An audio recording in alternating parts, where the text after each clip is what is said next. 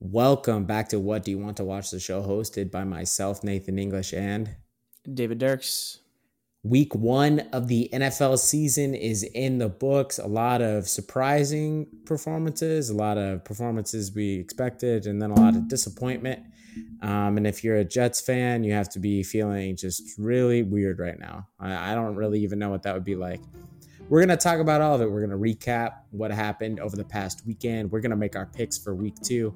And then we're also going to talk a little bit about movies at the end because we haven't talked about movies in a while. So we're going to do all that coming up. Stick around, listen to us because we're delightful.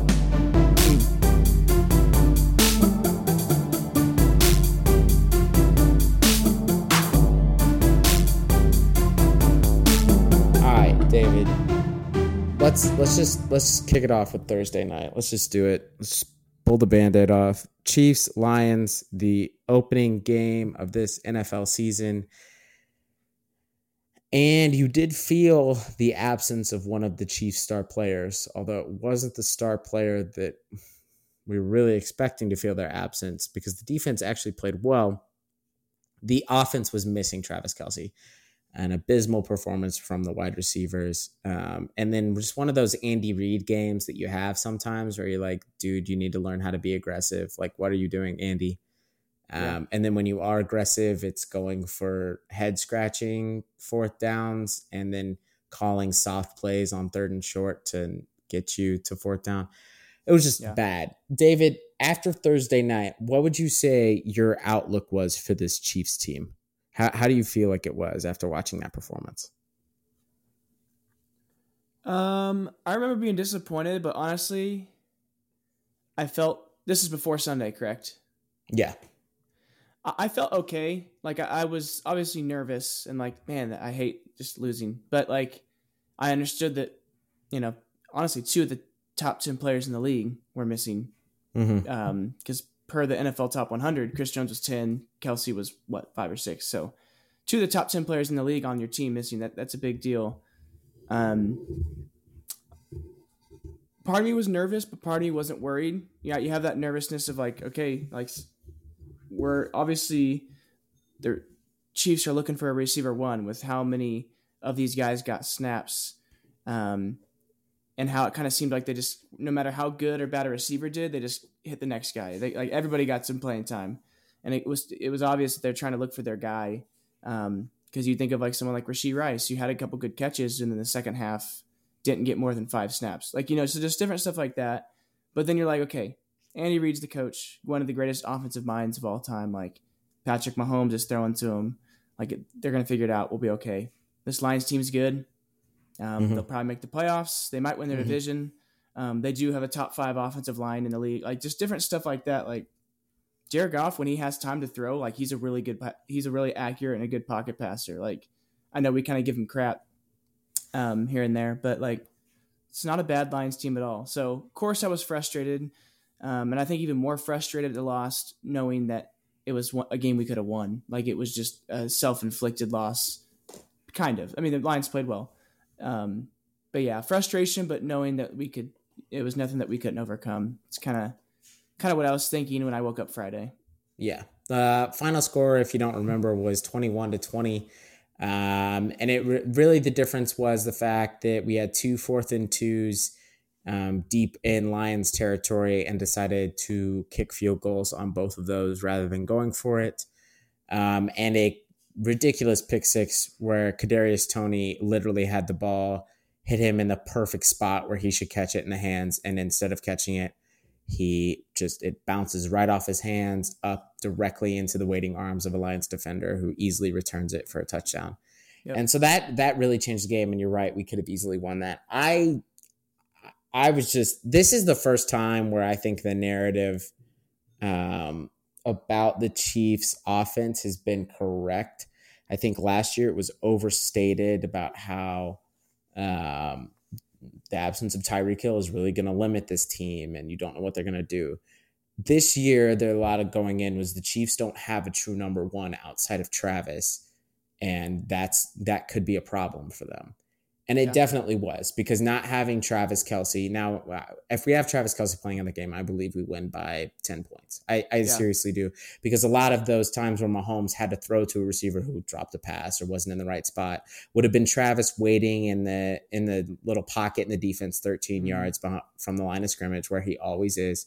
He'd catch it. He'd do that little weird half spin that he does that everybody falls for every time, and then run for another 8 yards. Yeah. And go ahead. You might say this soon here, but the Lions don't usually play zone. They're a man team, and they switched because Kelce wasn't playing. They're not playing a zone defense if Travis Kelce's in the game. No one plays. So like their whole defense is different, and that whole game is completely different. But sorry to interrupt there. No, yeah, and so I think that was the real big problem, and I was feeling pretty bad about it just because it was a game where we really struggled to score and move the ball at times, which has just never been the case for us. And a lot of it was literally miscues by receivers or just drop passes. Like Mahomes, bless him, but he was putting the ball right on the money to a lot of these guys, and they were just not making a play that, I mean, I think every NFL wide receiver should make. The majority of them were just, you have to catch that ball. Like you just have to. And so that was really frustrating to see. But I think on the bright side, our defense played really well against a Lions team that was top 5 in scoring, holding them to 2 touchdowns because they had a defensive touchdown in the game. So holding them to 14 points, I think is really good. But yes, we did miss Chris Jones a couple of times.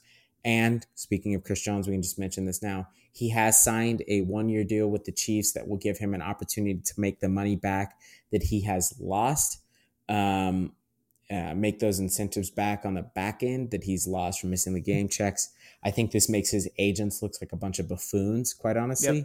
Yep. Shout out to Chris, though, for recognizing that this wasn't going to go anywhere and wanting to play. I think probably watching them lose last week was just a real big motivation for him, I'd imagine, I can't just sit here and watch that happen.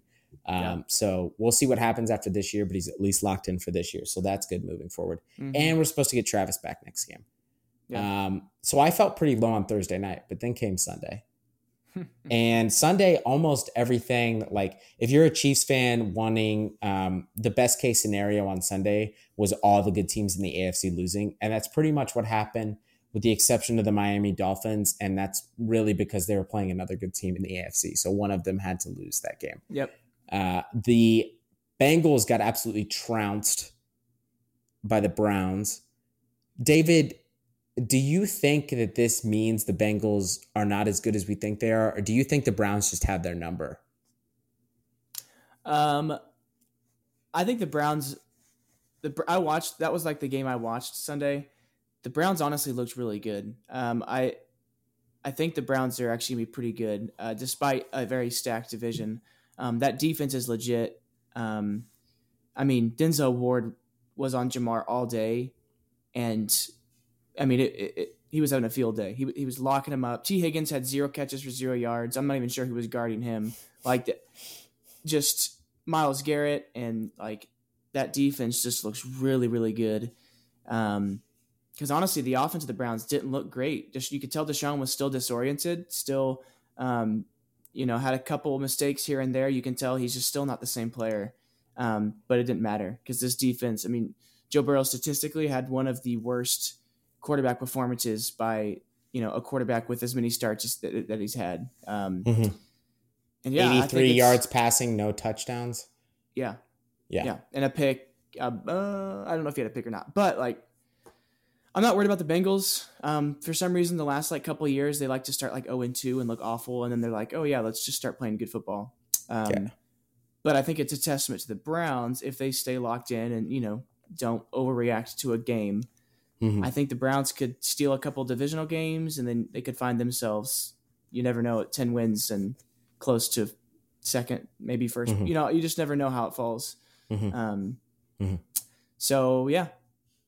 Myles Garrett is scary That's Yeah. the like him doing the like crossover dribble thing up to the line and then immediately just beating the center instantly and getting right to Burrow.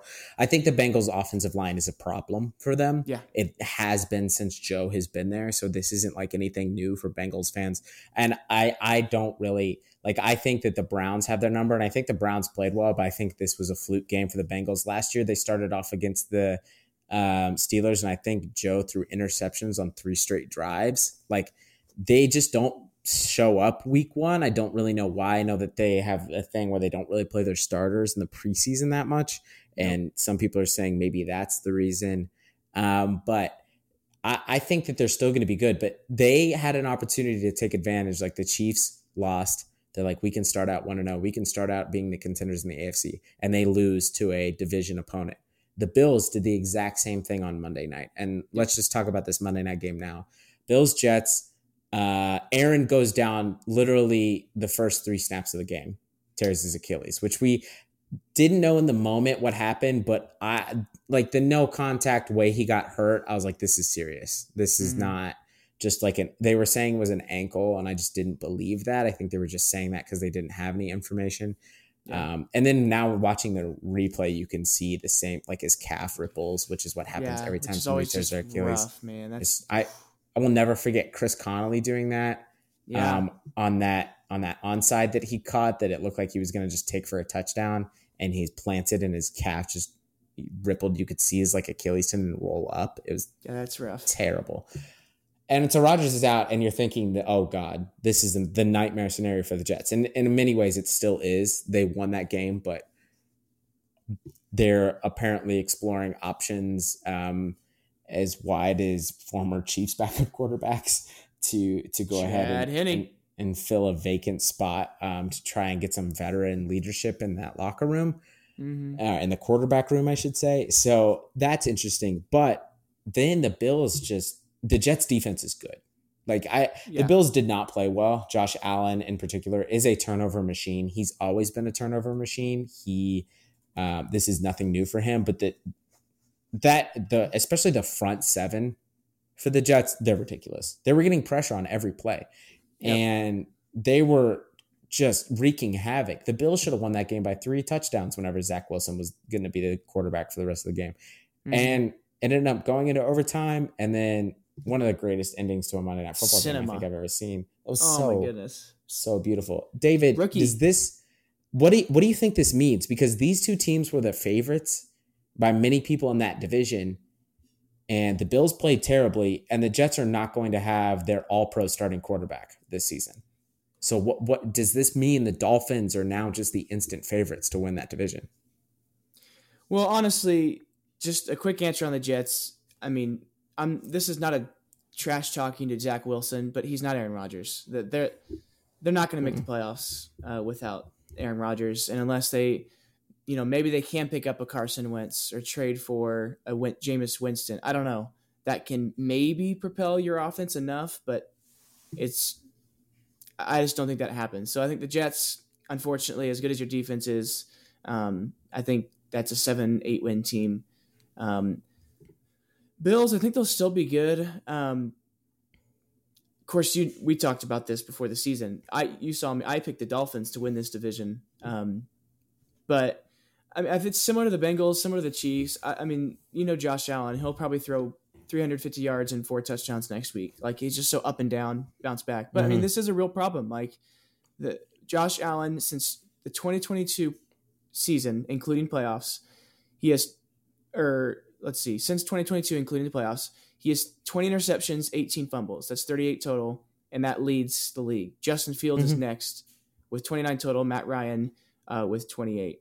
And even back to since 2018, he has 90 turnovers and 85 starts, which is number 1. And it's a real problem. I think Dak does this last year, and people are like, see, Dak isn't the guy for the job. Dak's got problems. Dak this, Dak that. I mean, Allen does the same thing, and I feel like people are like, well, with the spectacular plays he makes, I'm okay if he throws a couple picks.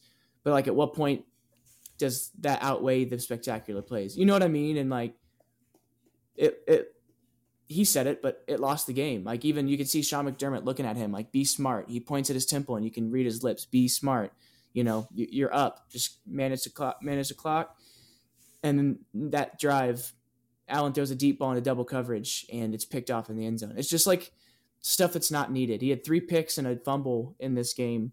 And he had 2 fumbles technically on the same play. The second one was recovered by the Jets. And I think it's a real problem. And I think it's clear that he misses Brian Daboll because since he left for the Giants head coaching job, Allen's been on a decline. And so I don't think it's make or break. I think they could still win their division. I think they'll make the playoffs, but I would be concerned if I'm a Bills fan because it's just like, when does this stop? Because this clearly hasn't. And then on top of that, you have Stephon Diggs, all this stuff going on, and you see him pumping up Josh Allen on the sideline. But we all know in the back of Josh Allen's mind, he had last year's debacle and Diggs holding out because he didn't get enough touches. And so there's that aspect of, okay, I got to get Stephon the ball. Well, there's double coverage right there. There's another intercept. You know what I mean? So I think there's a lot of cause for concern. And I don't know. I don't know how Josh will recover. I don't know how the Bills team will recover. But in a tough division and in a tough conference, there's not a whole lot of room for error. So, and look, it's not just picks either. Like, quarterbacks throw picks. A guy like Josh Allen is going to throw interceptions. He does not hold on to the football, and he runs a lot. He is terrible at holding on to the football. And I think you just have to reframe like the way that you think about some players. And I think you're right that Dak Point is good. I keep thinking about a guy like Daniel Jones. And Josh Allen is obviously a better passer than Daniel Jones. And he has had more success in the league than Daniel Jones. But one thing we rag on Daniel Jones for constantly is his turnovers. And Daniel Jones struggles to hold on to the ball. He fumbles the ball a lot. That's like one of the biggest complaints about him. And Josh Allen does the same thing. And Josh Allen does it in big games. Josh Allen had a terrible performance in their playoff game last year. They got smoked. That game wasn't close. Yep. They got embarrassed. And it's crazy how bad he is at holding on to the football. And two of the picks were just like, I just don't even know what he was doing. Like, he just overthrew his receiver by 8 yards and threw a pick on a deep ball twice. And he's supposed to have an accurate deep ball. Look, there's some animosity definitely here from both of us because we're both people who are huge fans of Patrick Mahomes. Obviously, he's our quarterback. And we have to listen, and we have for the last 5 years, had to listen to the conversation of Allen or Mahomes, which one would you rather have? And like 35% of people, 40% of people are saying Josh Allen. You're crazy. You are absolutely insane if you think Josh Allen's better than Patrick Mahomes. And I don't really know how to prove it to you other than all of the stats ever. And you can't even say to me the last couple of years, well, Pat has a more stacked roster than Josh. No, he doesn't.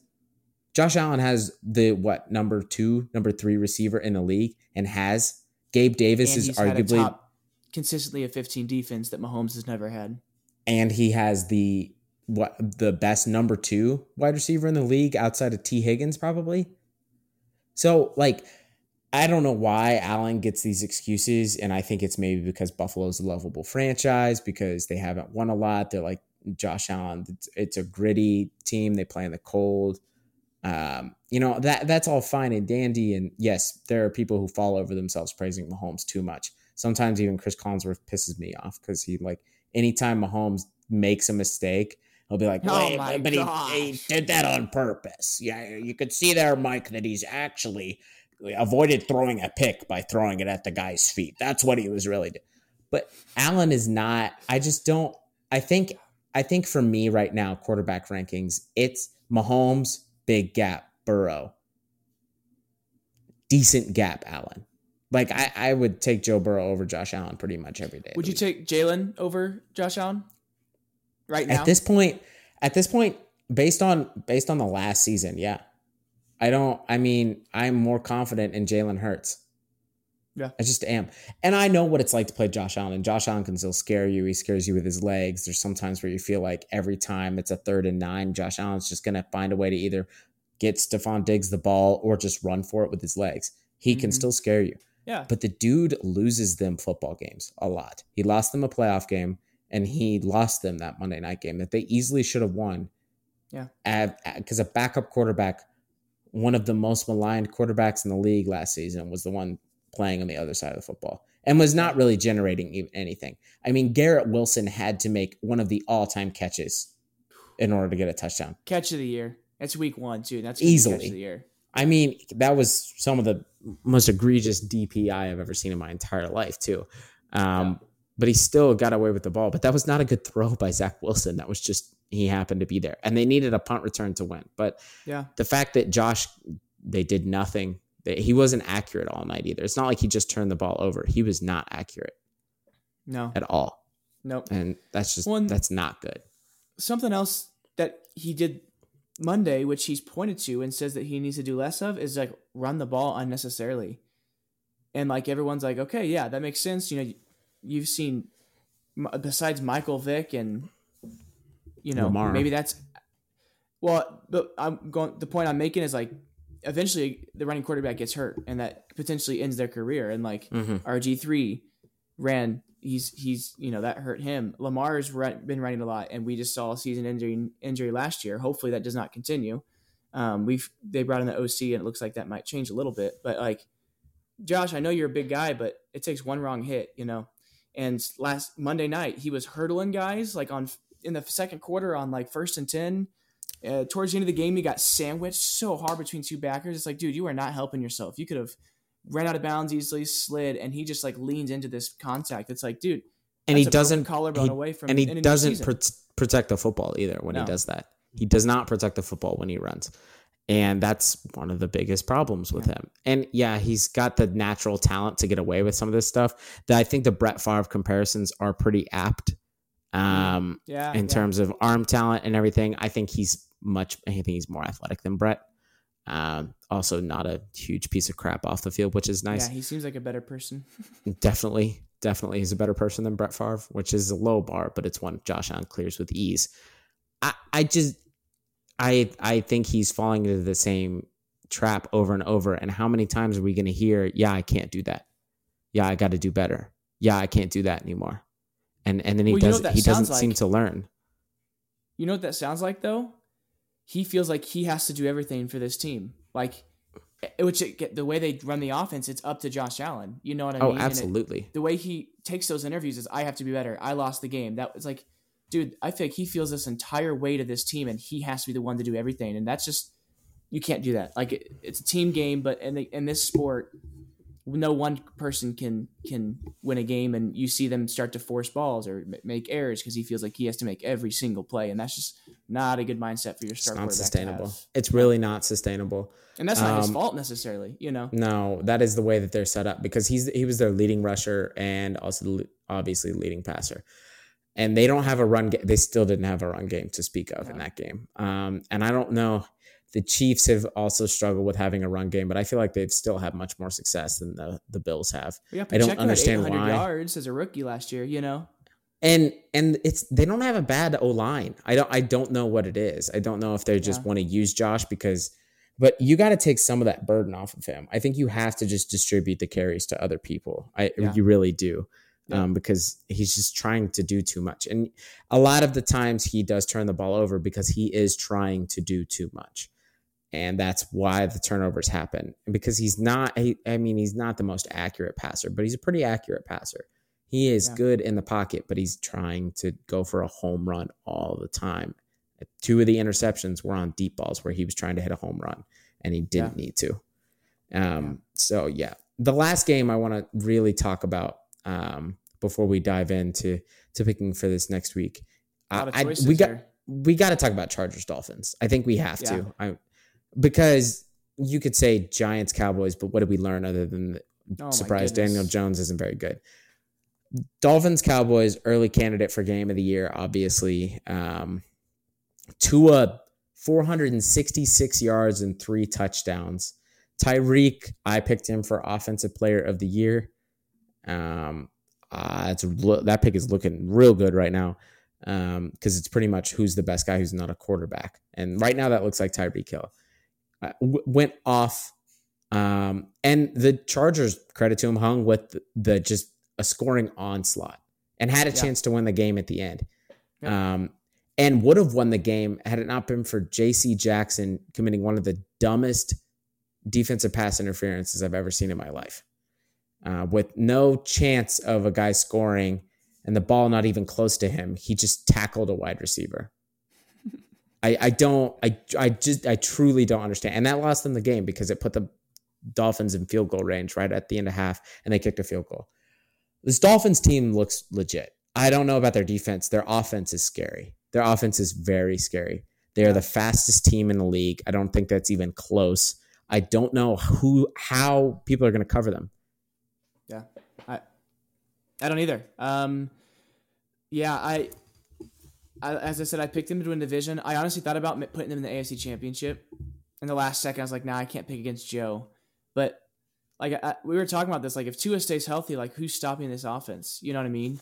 And the defense is a cause for concern because now if you're telling me it's going to be a shootout between Mahomes and Tua, well, that I like the chances. Even maybe Josh Allen, like so the defense has to button it up. But man, like this second half, it was Chargers touchdown, Dolphins pick, Chargers punt, but then Dolphins touchdown, Chargers touchdown, Dolphins field goal, Chargers field goal, Dolphins touchdown, and then Chargers turnover on downs under a minute left in the game. Like it was just back and forth. And man, dude, I love the tweets, but I hate them. It's like, man, Chiefs could really use a guy like Tyreek Hill on their team. And it's just like kind of funny because he was on their team, but it also just hurts a little bit. Because I still think they made the right move. We won a Super Bowl. We did. Can't hate it. Both sides won. Yeah. But part of me is like, man, he's looking more and more valuable the farther away from the Chiefs he gets. It's like just I think he's going to go down as a top 5 receiver of all time. Just pure talent. Like no one's maybe Randy Moss is jump ball ability, but has anybody been able to? Have we seen this freak athlete in an NFL player before? I mean, yeah, yes, Bo Jackson obviously comes to mind. I think people forget how insanely athletic Deion Sanders is, Terrell Owens, but yeah, Tyreek is up there. I mean, he's the fastest guy to ever put on pads. Like I don't know if there's been people that have technically run faster 40 times, but I'm still convinced that Tyreek is actually faster in pads than he is without pads on. Which is crazy. It's crazy that all this comes from a guy who still doesn't know how to catch like a receiver. Like he still just brings the ball to his body. He's a running back by trade, and he just learned how to become a receiver. And yeah, it's crazy. And I think he's also shining in a role because he is the number one guy. Because in Kansas City, of course, he was the number one wide receiver, but he wasn't necessarily the number one option because Travis Kelce was here. And so I would still rather have Travis Kelce than Tyreek Hill. I think that just helps your team out more. I think he's more dangerous. But Tyreek is ridiculous. Yeah. His speed, his route running is really good. And when he's great running the deep ball, he's got decent hands. I mean, his hands aren't fantastic. He's no Justin Jefferson or DeAndre Hopkins in that department. Yeah. But once he gets the ball in space, like it's so hard. The only way to get Tyreek is to really, really bear down on him because he doesn't want to get hit. Now he's done a little bit better about that the last season, but Tyreek really doesn't like to get hit, which is smart by him. It's why he's been able to stay pretty injury free during his entire career. So that's like the one area that he doesn't really like. But no receivers really want to get hit and crave contact anyway. That's not a thing receivers do. So yeah, I there's sometimes where I'm like, man, it'd be so nice if we still had Tyreek on this Chiefs team. But again, we won a Super Bowl. The Dolphins got much better as a result of Tyreek. I think everybody won that trade. Yeah. We'll just see what it's like in Germany. That's going to be interesting. Yeah. Yeah, it's a good game. It really was a good weekend. We don't have to talk about any other games in depth, but Bucks upset the Vikings. Baker looks good. Interesting. The Niners just whooped the Steelers there. I think Niners solidified. Did not look good at all. No, they didn't. That proves preseason does not matter, no matter how good you look. Packers, Jordan Love looks really stinking good. I know it's the Bears, but that's impressive. Like, we were worried about him, and they kind of let loose. Sean Payton loses his opening game. Yeah, man, it was a good week. Seahawks kind of got killed there. That's not a game. Again, not what we were expecting. The only thing I remember from that game, or know from that game, is Geno Smith being mic'd up and him yelling OMG verbally as Aaron Donald came running at him, and then he just threw the ball away. And it's like, I've never related more to a player. Like, I feel like that would be our reaction right there, you know? So it was a good week. A lot of just interesting games. I don't think that we were expecting, and man, that's week one for you, though. Before we move on real quick, I would just like to say I feel vindicated. I would like everybody to know that I will be accepting your just apologies now. The Bears are not good, and thank you. They're bad, and they're overrated, and anybody that was like sleeper team in the NFC, and also Justin Fields, possible MVP candidate. I know it's only week one, and we overreact, and I'm sure we've had some major overreactions on this podcast that are going to look dumb in a few weeks. That team is not good. It's a lot play calling, but it's also Justin Fields did not play well. That was abysmal. They got absolutely drummed by the Packers. That game was never in doubt. And that team sucks. And I said that, and a lot of people were saying the opposite, and I feel good about that. Yeah. So, and speaking of things we feel good about, David and I both 3-1 after week one on our picks. Each only missing one game. I did pick the Steelers to upset the 49ers because at the time, Nick Bosa had not signed. Okay, so they were going to be Nick Bosa-less. And I would like that to be known, even though that still doesn't account for like the 27 points or whatever that they lost by. But anyway. And I trusted Sean Payton in his opening debut. And I Don't should have known when he onside for the opening kickoff that it just wasn't going to go well. There is a TikTok account that I saw that is doing updates every day on has Russell Wilson thrown more touchdown passes this season than bathrooms he has in his house. And guys, we're a long way from that being true. just tell you that right now. All right, David, picks for week 2. Let's go with your favorite. What favorite are you taking to win outright this week? This one's kind of cheap, but if I wouldn't have picked it, you would have. I'm picking the Cowboys at home to beat the Jets. With Aaron Rodgers, I think the Cowboys win. That defense is scary good. Legit. Parsons, pending something horrible happening, is probably going to win Defensive Player of the Year. Diggs and Stephon Gilmore look good on either side. Like, this defense is very good.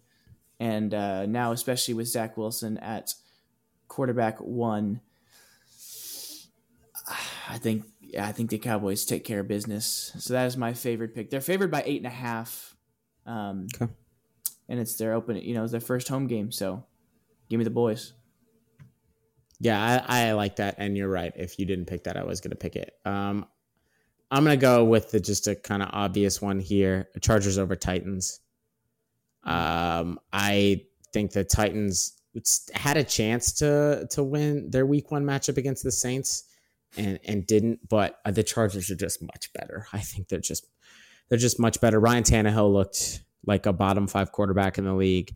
There's not much hope I think if you're a Titans fan, other than Vrabel's a really good coach. And they still were in that game at the end, but I think the Chargers just overwhelmed them with offensive force. And I think they just get back right this week and get a win. So yeah, I'm going to go with the Chargers.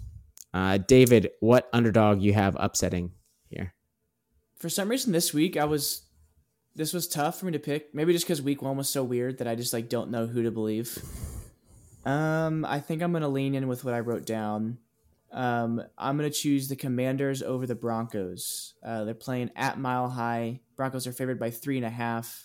I'm not confident in this pick because the Commanders beat the Cardinals by 4. But honestly, looking at some of these other games, I don't know. I don't know how to pick, and it's the underdog pick for a reason. So, hey, I trust Eric Bieniemy and Sam Howell to take care of business. Mm-hmm. So, there it is. Yeah, the Commanders looked... they did not look as good as you would have liked them to have looked against the abysmal Arizona Cardinals, who have one of the worst rosters in the league, but they still ended up winning. And it was very comfortable, but it was semi-comfortable by the end of the game.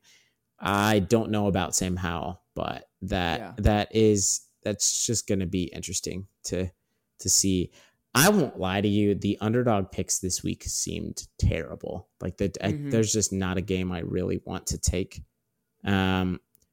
So I'm going to do something dumb here. And I think the Bengals drop another one, and I'm going to go with the Ravens.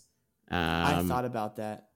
I first of all, the Bengals have started off slow. I did like the Ravens pass rush against the Titans, although the Titans weren't great. But Stroud did not have much time to throw the ball. And I think that the Ravens were shaky. It seemed like they hadn't played together as a team for a while. And that's what took them a little bit to get going in that Texans game. But once they did and Lamar started getting more comfortable, they were firing on all cylinders. I think that happens again. They get up for this game. I think the Bengals are lacking a lot of confidence right now, especially they may come out angry, and I could be wrong, and Joe just throws for 5 touchdowns, but I think the Ravens can do it. So I'm going to pick them this week. Nathan, do you remember the last time these two teams played? I don't. I won't lie to you. Ravens were winning the whole game. You'll remember it as soon as I start talking about it. They're driving to the goal line to seal it. Lamar jumps the pile, fumbles it. Hendrickson takes it 99 yards back in the jungle, and the Bengals end up winning. Heartbreaker, because the Ravens should have won that game. And Huntley, right? Huntley, yeah. Pro Bowl quarterback Tyler Huntley, by the way. Heartbreaker. Absolute heartbreaker. I think, I think the Ravens will have that on their minds. And, I mean, it's not a bad pick. Two really, really good teams, interdivision game. These are tough, these two teams, because you just never know when they play. Like, you just really don't know what you're going to get. Mm-hmm. Why did the Bengals start off with 2 straight division games this year? That's so weird. I don't know. Well, I mean, think about strange. It. Like, I feel like they backload the Chiefs. Yeah, and the Rams are as well. Niners. I don't understand this. It just seems, and the Colts are too. The Colts are doing it as well. They played the Jags and they're playing the Texans this week. I don't get that. Panthers played the Falcons and now they're playing the Saints. So it's like a couple teams. It's weird that happens. Browns, same thing. So I don't know. Actually, I don't have that answer. Oh, okay. I thought they'd try to avoid that, but anyway. Yeah, that's what I'm going with. David, we got 2 wild card picks. What's your first one? My first, I'm riding the Fins. Sunday Night Football, they're playing the Patriots at Foxborough. Dolphins are favored by 2.5 as the away team, and I'm going to ride that. I know the Patriots defense is good, but if you hold the Dolphins to 24 points, I don't know if the Patriots can score that. So give me the Dolphins. Mm-hmm. Yeah, I don't see the Pat. I mean, the Pats were the Eagles did this. The Eagles tried to give up that game, but I don't think the Pats had the talent, and I definitely don't think Mac Jones has the talent to keep up with the Dolphins' offense. Yeah. Wild card pick for me, my first one. I think the Bills have a get right game against the Raiders. There's a decent win against the Broncos, but it's the Bills, and it's Jimmy Garoppolo. I just don't really see a scenario in which the Raiders can come out on top here. I think that if the Bills lose to the Raiders, then I think you can seriously be like, this Bills season is in jeopardy. That speaks more probably to the Bills than it would the Raiders being good, correct? You think? Mm-hmm. Yeah, I think it would be from the Bills shooting themselves in the foot again, and then you'd have to almost ask, like, that would be wild. Is this just going to be the norm? Is this what the Bills are going to do every game? And then that's a team you can't trust in the playoffs. Yeah. But I'm just gonna go with the Bills. I think they're better than the Raiders. My brain says Bills, Raiders in the last 5 years, take the Bills every time. So that's the Raiders. I mean, outside of Max Crosby, really the Raiders defense is not good, which still just blows me away that the Broncos scored 16 points on them. Yep, that's wild. Yep, wild. All right, David, last pick. I mean, we're gonna do it eventually, just because it's our team. But I'll pick the Chiefs over the Jags. Chiefs on the road week 2. Jags won last week over the Colts 31-21. Speaking of which, Anthony Richardson looks actually pretty good. But KC's favored by 3 on the road here. It's a noon game. I think Chiefs get back. It's a get right game. Chris Jones is back. Kelsey's most likely back. Um, I I like this team after a loss. I think it refocused. Something that told me everything I needed to know for this first game. I know we already talked about this, but I heard this in a podcast I listened to. Chiefs did not go out for their banner reveal. They refused to go out to watch the tarp drop that revealed their third Super Bowl win, whereas the Lions went out and watched it. And to me, that just was very telling and made it kind of explained why we saw the game we got. Like the Lions were like, this game means everything. Like we're watching this and we want that. We want that. And they played like it. And the Chiefs were like, this game doesn't matter. Banner drop doesn't matter. New season. And it's like, guys, this is why you play the game. Yeah, like, you got to celebrate the win. Everybody, all NBA teams get a ring ceremony before the opening night. Like you got to celebrate the win. And they gave you the opening night slot. Like you don't have to be cocky. You can still enjoy it. Like, but this is why you play the game is to win rings. Like enjoy it. Like be a little loose. And I think it backfired because like that. Remember that 2020 year where they're like, run it back. We're winning back to back. Like we won this year. We're good. We're going to win it again. And for some reason, it's almost like they overcompensated because this year they're like too far of like, I don't even remember what happened last year. Like I had someone like put a last needle year doesn't in my matter. eye It's a new season. Yeah, someone put a needle in my eye, and now I just don't remember anything because I refuse to. It's just like, what's that procedure called? Needle in the eye. You mean a lobotomy? Are you trying to say a lobotomy? That's not needle in the eye, but don't they like? It's an ice pick. Ice pick, yeah. Well, it's just a big needle, technically. I mean, come on. It's okay. It's David, a really big needle. Please move. We're not qualified to talk about this. Whatever it is, please move on. Oh, I'm dead. Oh, it's too late. But yeah, Chiefs over Jags, get back game. I think this will be a really good game. Calvin Ridley's legit. And yeah, last time we played, we beat the Jags in the playoffs. I think they're going to be pretty fired up from that. But it'll be a good game. But I like my Chiefs in that. So the Jags played way too close against the Colts. And you think that defense has some issues? Yeah, it definitely has some issues. So I don't know. And I think Mahomes is going to be fired up and ready to go. So yeah, I like that pick. I'm picking Lions over Seahawks. I think the Seahawks are bad. I said this as well. I think Geno Smith comes back down to earth. I think he's on earth right now.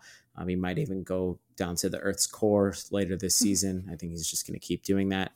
Lions are legit. I think they're serious. They hung tough in the defending Super Bowl champs house in one of the toughest places to play in the NFL on a Thursday night. And we're able to win. And it wasn't pretty, but they were able to do it. And I think they can do the same thing here. I did not like what the Seahawks defense did against the Rams. And I think that the Lions have just as good a quarterback at this stage. I think Jared Goff and Matt Stafford may be on the same level now, not all time. I think Matt Stafford's much better all time. But Amon-Ra St. Brown is a dude. And I don't think the Seahawks have a plan to cover him. So I'm going to go ahead and take the Lions. Probably by double digits, honestly. I don't think this game's close. It was a close game last year when these two teams met. I don't think it's close this year. Yeah, man, they look good. Only thing I could see is a letdown, but I don't know. I just don't see that with a Dan Campbell team. Like I feels like he, and the things that he, makes mistakes. Like that's one of the areas he doesn't. I feel like is he does a very good job of focusing the team and getting them passionate for the game they're about to play. So yeah. Mm-hmm. All right, that was our NFL conversation. Week 2, exciting. Chiefs play a noon game. Incredibly rare this season. One of only like 2, I think, that the Chiefs play. They either played 3:25 or primetime games. Kind of crazy. Also, RIP. There's now 6 Jets primetime games left, I think, or 5 or 6. Yeah, dude, and Aaron Rodgers will not be playing quarterback. Well, some of them they can flex out, but some of them they can't. So we're going to have to see like Jets in primetime at least until like week 13, week 14. So we'll never see a Mahomes-Rodgers no, because I don't think Rodgers comes back next season. If I was, his age making all the money that he's already made, I wouldn't try to come back. It's a lot of work, dude. Achilles is a lot. Achilles injury is just really tough too. That's just really, really difficult. One probably still, I would say the most difficult injury in sports to come back from. I think that the ACL tear with all the medical advancements and stuff has gotten a little easier. I think Achilles is still like the one where you're out for it's a year. It doesn't matter what you do. It's at least a year. So week 2's coming up though. So that's exciting, but something that David and I are also doing, because we're still just those guys. We're watching movies. We're watching a lot of movies still. Even though football season is upon us. David, we haven't talked about movies in a while. What is the best thing that you saw for the first time? I mean, it could be in the last week or even just since the last time we really talked about what movies we've seen. Yeah, it's for me. I might have to reach back past a week. I've not watched as many movies since football started. 1, 2, 3, 4, 5, 6, 7, 8, 9. I've watched 9. I've logged 9. 7 of them have actually been movies in September. So I've slowed down a little bit, just with stuff, work, and then obviously football taking like 6 of the 7 nights. Not really, but it's a lot of football on a lot of nights. So,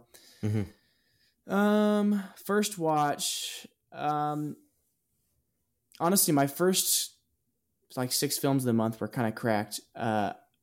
I'm picking Chinatown. We're gonna go with Chinatown, 1974. Chinatown's very good. Starring David, Jack Nicholson. Quick question before you start with Chinatown. Would you like to just say on the podcast that you disavow Roman Polanski right now? Can you go ahead and say that for me, please? Yeah, I didn't know until I read the reviews. I'm like, wow, man, with how much hate this guy's getting, he had to have done something. And I Googled it, and it was the and first he did. thing. And he did. And it was very awful. I would like to also disavow Roman Polanski, despite the fact that Chinatown is a great movie. But anyway, continue. Look it up. If you're curious, just look it up. I'm sure most people know, but yeah. 1974, directed by Roman. Chinatown, starring Jack Nicholson. Faye Dunaway. I don't know. Honestly, you might recognize the faces. I don't know if you'd recognize these names. Faye Dunaway, for us, not very famous, but for anybody older than us, Faye Dunaway was one of the biggest stars of her generation. So yeah, but really, it's a really good movie. I saw like, oh, Jack Nicholson detective, and I mean it's 50 something years old, so I'm gonna spoil it a little bit, and I just don't necessarily feel bad about it because it is pretty old. Like you would expect it to end happily, you know what I mean? And it kind of, when it ends the way it does, you're like, well, that was, the kind of, you walk away with like, well, sometimes just life sucks, and so a little bit of a downer, but dude, this was my review of like, does anybody else watch a Jack Nicholson movie and then have the urge to just rewatch every Jack Nicholson movie? Because he's captivating in every role. He's just very good at what he does, and no, it was really, really good. Kind of one of these classics, like these 70s, 80s, like insanely high rated, won a bunch of Oscars that people don't hear about. I feel like there's like a little group of these movies, and Chinatown's one that's been on my list, but it's not been a priority because I hadn't heard about it much. And I was just like, I don't know what led me to watch it, but I was like, I'm going to watch Chinatown, and I'm glad I did. It was a really good movie. Yeah, the Polanski of it all, I think, has kind of maybe diminished the movie and the culture's consciousness, just because it's hard to talk about his movies without feeling a little grossed out. And there's some stuff that hasn't aged well, particularly the Nicholson hitting Faye Dunaway at the end of the movie. But yeah, it's one of the most effective noir films. My dad actually bought it for me on Blu-ray for Christmas because it was one of my grandmother's favorite films. That's right. And she really loved it. And I had already seen it before then, but I'm gonna watch it again now that I know that. I think probably would have a new appreciation for it anyway. But yeah, Chinatown, fantastic. Just a really good like guy driving around to LA trying to solve a mystery film. Also, yes, it is very long. I do remember my Letterboxd review for this because it was one of the first movies I saw when I had Letterboxd, and it just said, "I respect a man who just goes straight for the groin every fight." And that's what Jack Nicholson does in this movie. He's just trying to hit guys in the nuts, which you gotta admire that. So, in September, the best movie I've seen in its entirety, which I've already seen part of this movie, but I logged it as though I'd seen it for the first time. The Thing, John Carpenter's The Thing. I instantly, I think maybe the best, like shot up with the rankings for me, and is the best horror movie of all time for me. Great practical effects, just a perfect premise, like, and it doesn't really waste any time. Like the thing just starts and you're like, okay, so this thing crash landed on Earth. And Nick clearly killed these people and now it's moving on. Terrifying, but also like an incredibly, I think easy movie to watch despite its like horrific nature. Kurt Russell, just with the greatest beard of all time in this film. Kurt Russell, amazing facial hair actor. Just the mustache from Tombstone, the beard in this. Just shout out to Kurt for that. But the actual, I think maybe first official watch that I've seen, and this was in the last week, was Bottoms, which is the new Emma Seligman comedy about a lesbian fight club in a high school. And it is just one of the funniest things ever. I said that it was the best comedy since Booksmart. I truly believe that. People that know my film taste. Have you seen Daddy's Home 2? I have not actually. Probably not a viewer of Daddy's Home 2. I love Booksmart. Booksmart is one of my favorite films of all time, and this really recaptured that magic for me. It's like perfect. Like it's got great Gen Z humor.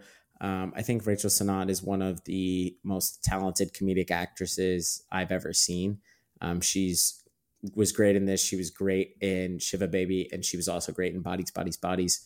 And Ayo, who is coming off of The Bear, which is one of the smash hits of television in the past 5 years, was also fantastic. They had a lot of chemistry. I saw behind the scenes stuff. They were actually just riffing with each other a lot, and a lot of like the long, hilarious diatribes and monologues in this movie just came up from them on the fly. This is like a throwback to like obviously I think this is going to sound really stupid, but I don't know another way to put this, like more politically progressive high school comedy that like takes lessons from Superbad and stuff, but it's also like a throwback to violent comedies, like movies like The Other Guys and stuff that just throw like shock violence as a way to make you laugh.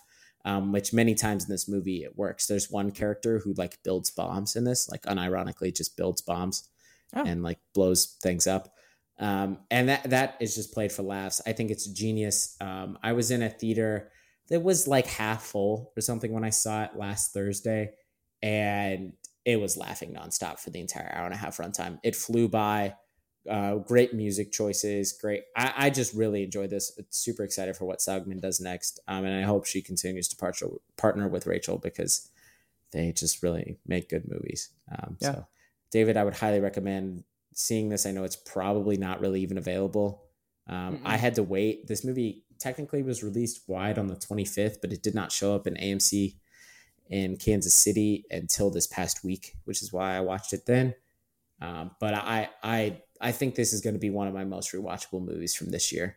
It's a tight, easy 90 minutes and it's hilarious. So that's cool. No, I've been looking at the theater here in town and it's not available. I was wanting to watch Equalizer 3, but Sophie, I shouldn't have read the plot because it kind of does sound dumb. It sounds like just another John Wick. It's definitely dumb, but it's she's like, I'm Denzel. not watching that. She's like, and then so instead we watched The Nun 2. Which a positive I will say is it was better than the first one. Okay. Well, that's good. Dude. I was supposed to originally go see that tomorrow night in IMAX, but things have recently changed in my life, so I don't know if that's still going to happen. I just have a feeling my girlfriend is just not going to want to watch The Nun 2 in IMAX, but if she does, we will go. We'll go see that, but I don't think she's going to want to do that. So subtle plug. It's just a slow. All 12 people that listen to this podcast already know I have a girlfriend, but there you go. I know you saw this, but I just want to read my first 5 movies that I watched this month because it was kind of just cracked. Yeah, I did see this. I was getting a little jealous, like how good a streak you were on. So Chinatown was the first one I watched. On Friday's my day off. I work on Sundays, so Friday's my day off. I watched Chinatown. That night, I watched Shawshank Redemption. Sophie hadn't seen it. And it's Solid. Top 5 movie of all time for me. And Solid film. That. And then the next movie I watched was Kill Bill Volume 1. So good. And I was like, you know what? I have to watch 2 because the story just ends halfway through it. So the next day, Kill Bill Volume 2. And then a couple days later, I had some time.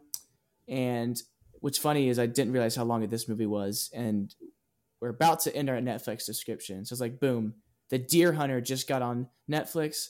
I'm going to watch The Deer Hunter. I still haven't seen it. Oh my gosh. That's on my list of shame. I need to watch that movie. Starring Robert De Niro, Christopher Walken, John Cazale, rest in peace. Just Meryl Streep. I mean, it's just a loaded movie. And so good. It is 183 minutes though. It is a long movie. But really good. So yeah, man, it was just like boom, boom, boom, boom. So, Don't Worry, Darling as well. We can't forget that. Actually, I'm curious. We have like 5 minutes left until we really need to wrap this up. How did you feel about Don't Worry, Darling? Is this the second time or the third time you're seeing it? This is the second, right? How did you feel about it the second time? Because I know you were much higher on it in theaters than I was. Yeah, I dropped it a half star. I still gave it a 3.5 out of 5. I don't know, man. Sometimes you hit a movie and you're like, I understand the critiques, but I don't necessarily understand the hate. You know, sometimes you just don't match up with the popular opinion on it. And I was like, I thought it was fine. I think Chris Pine is insanely good in that. I think Florence Pugh is the star of that. I think Olivia Wilde's really like, I think there's some really solid performances. And yes, you know, Harry Styles looks terrifying in the real world. And I don't know that hair choice if I'd do that again in the movie. But other than that, like I really, I do enjoy the movie. So I was like, hey, I don't know. How did the Harry Styles performance age? Because for me in the moment, it was like, yeah, and I think I made this comparison. It was like watching LeBron James play high school kids. It was like Florence and the scenes where Florence and Harry were going back and forth. I was like, oh no, you are out of your depth. Yeah. Is that still, do you feel like that was true for you or did you not really notice that? I did get that sense. There are a couple scenes like as hard to believe as it is because he's an awful person, but like when they're taking her away and he's like screaming in his car, like I was like, that's pretty like believable. Like obviously he's going all out for that scene. But you know, I was still trying to like figure out because he is British in real life, correct? Yes. And he's acting as a British person. No. Isn't he supposed to be British? I don't know. I don't think so. That's the problem. I'm pretty sure in that movie he's not supposed to have a British accent. Oh, I definitely thought he was supposed to. Which that's why I've been like, what's wrong with it? But if he's not supposed to, then it's like, wow, dude. That's what because it felt like his accent was really weird throughout the whole movie, and I was like, I think he's doing an American accent, but I think he's doing it poorly. I guess just let him be British. Like this is what I always wonder whenever they do this, whenever they get actors on set. And famously, like Keanu Reeves was really terrible at the accent he was trying to do in Bram Stoker's Dracula that Francis Ford Coppola directed. And this happens somewhat frequently. Whenever they try the accent, it doesn't work. Why aren't you as a director just going, let's just do your note? Like, yeah, it may take people out of the movie a little bit, but it's going to be better than you trying to phone in a bad accent. Mm-hmm. Well, it's a fake world anyway. Like you would probably get away with just doing normal, just doing a normal British accent and being like, yeah, it turns out her boyfriend's from England. Like it would be like, oh, of course he's from England because Harry Styles is British. But I think it would be easier than trying to have him change his voice. It just doesn't work for me because I remember seeing that movie and thinking he's supposed to be American, right? Because this accent is bad. Let me just look it up. Maybe, of course, the question that if we're questioning it, we don't know on either side. Maybe this isn't good. That's not really what you'd like. Yeah. Supposed to be British. But, I dropped on it a little bit. I dropped it a half star. I'm like, well, I mean, it's fine. It's not a 4-star movie. But, all right, here we go. Is Harry supposed to be British in Don't Worry, Darling? This says, yes, he is. Okay. Because I thought he wasn't. Because I thought his accent sounded weird. It's an intentional choice that is jokingly acknowledged by one of the doctors in Victory. Oh, you know what? Whenever the doctor visits him at the house for Florence, he says, like, you know what you Brits always say? He drops that thing. Gotcha. Okay, then maybe he was supposed to be British. I just thought I seem to remember thinking his accent sounded weird, but I just thought his whole performance felt off to me. Yeah. And I probably won't ever. I don't know. Maybe I'll revisit that film if somebody just to watch asks Florence. me to watch Florence it. is really, really good in that. She's really good in everything though, and she has movies that are better. So I don't need to really rewatch the bad ones just because she's good in them. But it's true. I don't know. Maybe down the line. I think I need a little distance. Yeah. Also, this may be the worst thing about me. I didn't really love I like the Truman Show, but I don't really love it. And so Truman Show-esque stories don't really get me. I'm not like, I really love this like kind of story. I don't. I actually normally like that. And I was a big fan of the Truman Show. And I think that like also this is like a mix of like the Truman Show and Eternal Sunshine, two movies that I like but don't really love. So maybe that's why I didn't have a really high opinion of it going in. And then Harry was bad and they wasted Florence. And I was like, okay, this isn't great. So anyway. Had really good potential. But did have a lot of potential. Was my most anticipated movie of the year until it came out. So. I'm pretty sure Thor was your other one too. And it's like, man, Nathan's just struggling. But we had the Batman and we had Tar. I saw Tar and Top Gun Maverick. We didn't even talk. We were like Top Gun Maverick. I guess people will care about that. And that was the biggest movie ever. I rewatched that. It's so just as captivated. I was just so as captivated. Good. It's just I watched it on my phone in bed, and I was like getting chills and like getting emotional. I was like, "This is so." That's how you know it's good. That's how you know it's good. Man, gosh, Top Gun Maverick. What a time. We always end up on movies, man. We can't get away with it. We can't get away from it. So, a little bit of sports, a little bit of movies. This has been a week 2 preview and a best first watches of the week. Nathan, anything else before we wrap it up? No, I don't think so. Okay, I think I'm good. Football's back and it's as weird as ever. And movies have always been here, and we will continue to watch them, even though we probably shouldn't. So this has been What Do You Want to Watch? We've been talking about it, and like always, you've been listening to it. We'll catch you later.